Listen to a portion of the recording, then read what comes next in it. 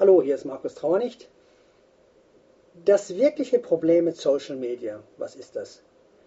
Und zwar ist es die kritische Masse. Diese kritische Masse, damit es sich überhaupt lohnt, die wird oft einfach nicht erreicht, obwohl man so viel macht.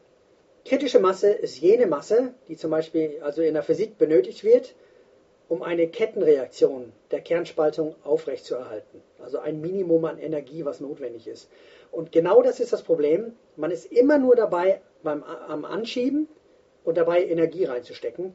Und man hat wenig von der Arbeit, die man vorher schon mal geleistet hat.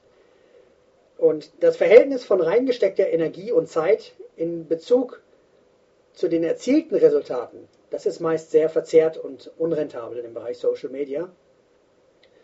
Und die kritische Masse wird erreicht, wenn sich die ganze Aktion finanziert. Wenn Social Media Ihnen profitabel und messbar auch wirklich Kunden bringt. Und das schaffen nur ganz wenige.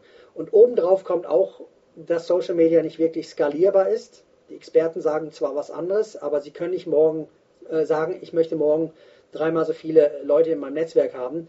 Im Gegensatz zum Beispiel, wenn sie jetzt Traffic einkaufen.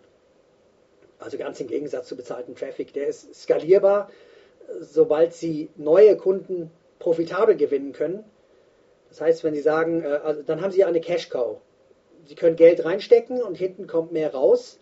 Und früher war es zum Beispiel, war derjenige besonders gut dran, der eine milchgebende Kuh hatte und hatte halt jeden Tag frische Milch und man konnte auch noch was verkaufen.